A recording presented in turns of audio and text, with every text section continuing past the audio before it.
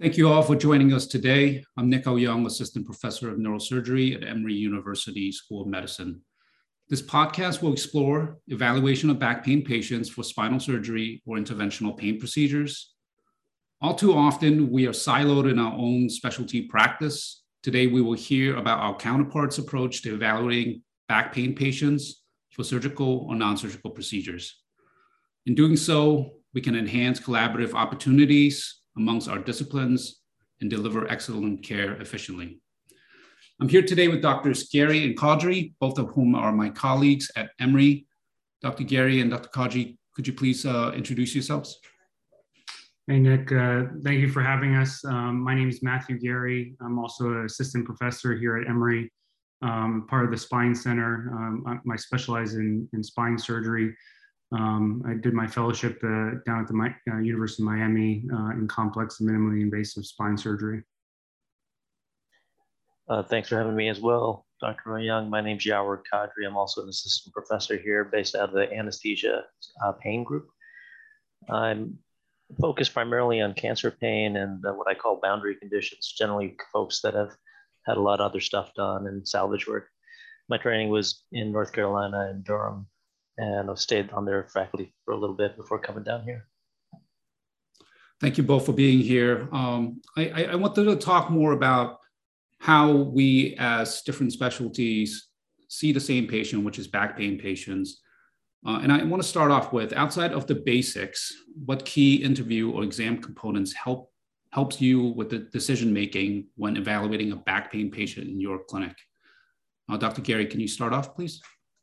Yes, well, I mean, to your point, we work very closely with our physiatry and anesthesia counterparts. And so frequently when a patient comes to see me, they've already seen one of our physiatrists or anesthesiology colleagues.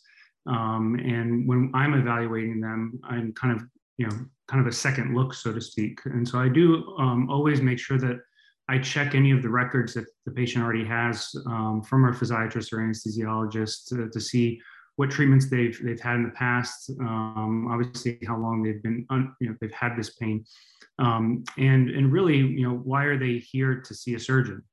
Because most patients nowadays, when they come to see a neurosurgeon or a spine surgeon, orthopedic surgeon, they know that they're there for a surgical recommendation, and obviously the pain has gotten to a point where they are seeking out that recommendation. Now, it's not always. Occasionally, I do get a patient here or there who I'm seeing for the first time. I operated on a family friend or a friend of theirs, and they said, "Hey, you have to see Dr. Gary. He did my spine surgery," and they haven't seen one of our colleagues. But to your question specifically, what factors kind of clue me in as to how I'm going to guide my treatment? That's a very hard question to answer, to be honest with you, because back pain, what I've learned in the 6 short years that I've been attending, is it's so complex, and every patient is so unique. And there's probably 100 data points coming at you from the history, the physical, the X-rays, the CAT scans, the MRIs, and it's really kind of the synthesis of that information. And I hate to put it this way, but it's almost a gestalt at a certain point as to what's the source of the pain. How do you tie everything together, and whether or not they need continued conservative treatment or if they're ready for surgery? Yeah, to follow off of that gestalt part is spot on. The hardest part for us in our training is figuring out what is a structural problem and what's a processing issue. And that's what I try to explain to my trainees as much as I can, emphasizing that there's patients that you can make the spine look beautiful, but you are not going to fix their analgesia issue. And so for us, it's a lot of diving into the psychosocial aspects, understanding what are the other pain generators, and deciding is this something that requires a structural fix, and will a structural fix suffice? I think that we've all seen a lot of great surgical candidates that really just aren't there yet, aren't appropriately managed for their other comorbidities. And so for us, it's not necessarily, is this the right person for a surgery? It's a question of, is this the right time for that in this person's continuum of care? Excellent points. Dr. Caudry, can you talk more about the types of treatments you would offer first and the escalation that you're able to provide that we may not know enough about? Yeah, as an academic interventional pain doctor, my tool set's somewhat limited as compared to my trainees out in private practice, just from politics and silos. But in general, what we're looking at, and when I talk to my patients, I offer them medications, injections, and implants. That's my general spiel. Medication-wise, there's not something that you guys haven't heard about before. I'm a huge fan of SNRIs and atypical agents, but it's really just trial and error. There's about 200 some medications for us to try through, and it's really just a question of, do you want to use that whole pharmacopoeia, or do you want to just pick 2 or 3 drugs? Obviously, gabapentin, Lyrica, those gabapentinoids, anti-epileptics of some sort, a SNRI, muscle relaxers, those are everyone's standards. Injection therapies, I'm not a huge fan of, because there's very limited scenarios for me where steroids make sense. In some scenarios, they definitely do. I just don't see them as often, being a position where I am in the ecosystem. But obviously, we have all types of different epidural steroids to try, access points, different targets, articular branch issues for the hip or the back, targeting the facets or different pain generators. For us, it's really where the implants and sort of the minor procedure things get more interesting. And so whether you're discussing dorsal column stimulation, peripheral stimulation of the SIs or the quineals, these are options that we consider and pursue, but it's just a question of, again, does this make sense for this patient? We do have some other therapies that are coming down the line that get complicated, where it's a consideration of, well, should we be doing a minimally invasive lumbar decompression, that mild procedure, removing ligament? It's a discussion of, do we have someone that we can send for an interspinous spacer? Those are becoming more common, but it's not as large of a part of our clinical practice currently. I think you guys have heard just about everything that we do. I think the only things that are coming around now that are gaining access to are things like basivertebral nerve ablation or multifidus stimulation for patients with nonspecific muscular back pain. So we do have some new tools coming, but again, it's just finding the right patient for that therapy. In terms of surgical treatments, the most clear-cut patients, Matt, are the mechanically unstable patients. Tell us more about those patients that are, I guess, more straightforward in terms of considering surgical treatment for yourself. Yes. So, obviously, patients who are coming in with neurologic symptoms are generally, they do the best from surgery, right? Patients who come in with pure axial back pain, those are not, in general, obviously it depends on the image findings and what's going on, but in degenerative cases with, multi-level facet arthropathy without a slip, those are not they're in general not good candidates for surgery. That being said, there's certainly patients who come in who, let's say, have a single level L5-S1 disc degeneration, no nerve compression, pure axial back pain, and it's been going on for 10 years, right? And they've been through the gamut. And I'll tell you what, doing an ALIF on those patients, those have been some of my happiest patients that I've ever taken care of. And so, obviously there's data, there's research, there's trials, but at the end of the day, it's an individual that's in front of you, and there's no trial or randomized controlled study that's going to answer the question as to whether or not that patient may or may not benefit from surgery. some of the more straightforward things are obviously spondylolisthesis. Somebody who comes in with axial back pain and radicular pain and a single level spondylolisthesis, they're great candidates for a fusion operation. A patient who comes in with multi-level lumbar stenosis, central stenosis, neurogenic claudication, fantastic candidates for surgery.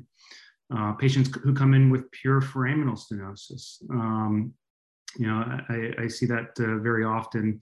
They'll come in with a single level, either far lateral disc herniation, which you have to be careful because frequently the radiologists, I don't think to the fault of their own, will miss those far lateral disc herniations just because they don't know the history, right? And so, I talk to the patient, and I frequently I'll see the MRI before I even go to see them. I'll say, well, I don't really see anything here. And then I'll go talk to them, and they'll, give me an exact L4 distribution radiculopathy, and I'll go back and I'll look and say, oh, wait a minute, there's a far lateral disc herniation here that was missed. And those patients do phenomenal, I believe, from surgery. In general, they're in excruciating pain because the disc is herniated and pushing on the dorsal root ganglion. So those are kind of the more straightforward patients. But then you get into kind of over the last 10 years, 10, 15 years, we've been looking more and more at global alignment in patients with flat back, patients obviously with scoliosis, degenerative scoliosis. And there's more and more technology at our hands to help these patients in a more quote unquote minimally invasive fashion. Now, minimally invasive does get thrown around there a lot these days to kind of encompass a lot of different things. It's some people will call just a microdiscectomy and an MIST lift through tube minimally invasive, but others would say, well, we can do these oblique lateral approaches with small incisions and percutaneous screws and take care of major deformities with a quote unquote more minimally invasive procedure.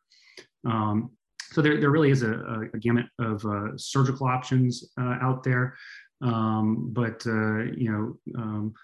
going back to Dr. Quadri's response, it's so dependent on the gestalt and where the patient's pain is, and I've seen a number of patients who come in with a terrible looking scoliosis.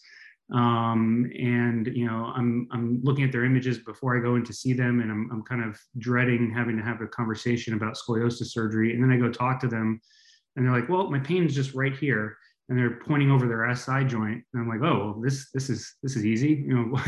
They've been told that they need a major deformity surgery, but nobody actually looked at their back and saw where their pain was. So you've got to be very careful when you're looking at these images that you're not looking at a red herring, which frequently I feel like there are tons of red herrings out there, and you have to listen to the patient. Yeah, I couldn't agree more. The history, as we've all been taught, is extremely important in making the correct diagnosis and effective treatment plan ultimately. To really get a firm understanding of what the patient really wants out of their treatment, and see if that matches. I want to go back to the discussion about global alignment and maybe even dynamic imaging. Certainly as a neurosurgeon, that's been a really hot topic over the last few years. I was wondering, is that being used in the pain interventional field in terms of evaluating back patient when they first hit the door? Not as much as you guys do for structural work. Most of the things that we do aren't going to affect that. Even with our fixation devices that are coming into vogue, it's not a fusion, right? And so our teams are definitely not educated to the level that you guys are. There's a lot of discussion about this patient's out of alignment. They've got severe lordosis, kyphosis.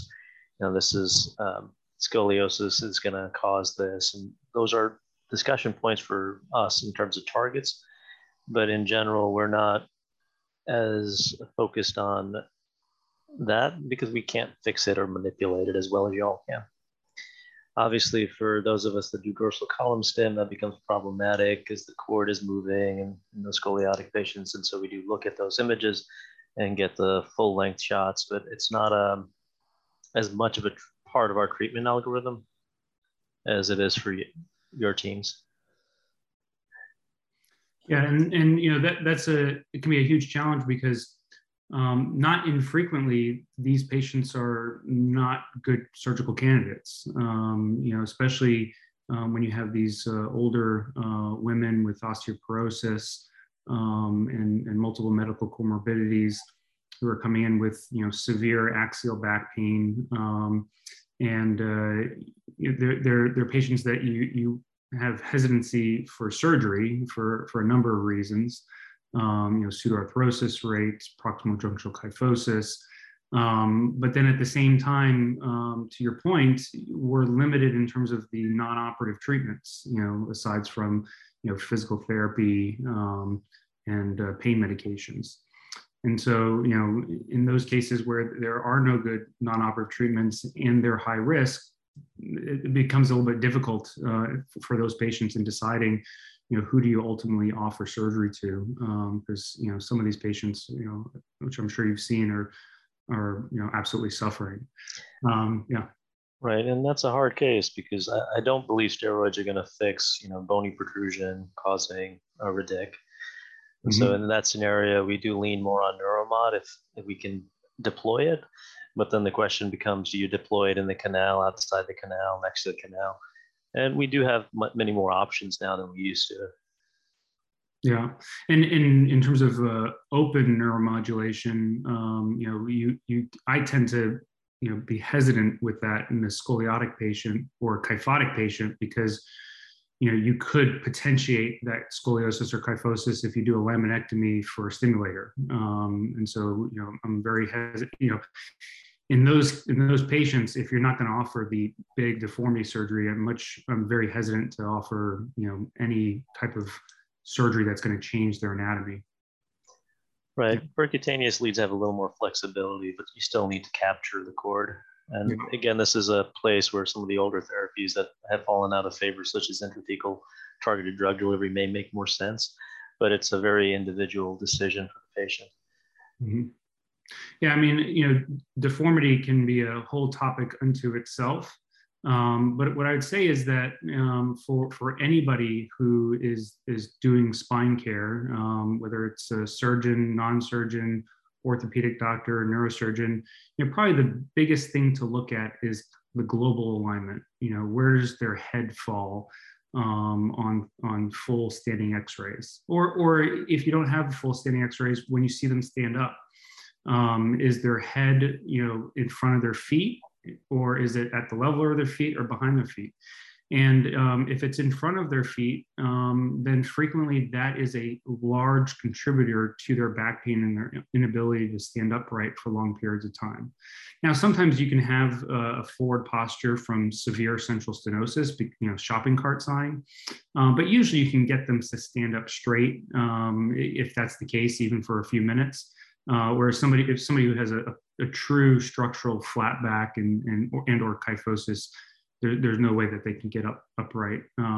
It's just something that's very important to know because there are a number of studies out there showing that quality of life is greatly affected by a positive sagittal alignment. Well, I want to take a few minutes to talk about the timing of steroid treatment and subsequent surgery, maybe with an implant later. There's some discussion about increased risk of infection in those patients. What are your thoughts on timing, and what do you think is an optimal strategy to manage patients like that? Yeah, so from our perspective, it's really a question of, again, does the surgery make sense? If surgery's got a better fix, then that should be pursued. However, most insurers do require some conservative management. And in that scenario, the biggest boondoggle is the steroid injection. Epidural steroids have mixed data, and you can do an epidural without the steroid and they get the same efficacy. But the real question becomes, does that increase the risk of surgical site infection for your all cases? And so in general, again, if we can get away from using depot forms of steroid, if we can do lower doses, probably is a good idea, but it's, again, a difficult scenario for us. At the end of the day, no one wants to have a surgical site infection, but we also don't want you guys to have to operate on everybody. And so it's a valid question, valid point. The bigger question that I often get is, should I do a stimulator first on this patient to help with the pain, and then come back later to talk about a structural fix for something? And that's, again, a hard one. It's all a risk-benefit discussion with the patient and the surgical team. And that's where it's helpful to have colleagues to just bounce things off of or work next to. Yeah, so frequently when patients come to me, they've already had conservative treatment, but when they haven't, and say they have an acute disc herniation, well, 90% of the time that's going to get better on its own, without surgery. And so, I generally do recommend injections in those patients. I think that there's something to be said not only for the compression of a disc herniation, but also the inflammation around the disc herniation. And sometimes I'll get patients who don't have a very impressive disc herniation. It's just an annular fissure, annular tear, and they are dying in pain. And so to me, that's got to be from inflammation. And to your point, the data is mixed, but I generally do offer them injections. And plus, if we are going to be moving towards surgery, like you said, insurance companies frequently want to see what conservative treatments they've already had. Physical therapy, injections, medications, and those types of things. As far as timing of surgery relative to injections, I'll be honest with you, I really don't pay attention to that. When I'm doing a microdisc, I actually leave steroids in the wound over the nerve root, and so frequently we'll give steroids for a period of time. Oral steroids after surgery to help with their postoperative pain. And so I don't delay. If somebody had an injection and they come to the hospital because their pain's getting worse and they can't walk and they're in unbearable pain, I don't delay the surgery because they had a recent injection. Yeah, the data on it are mixed.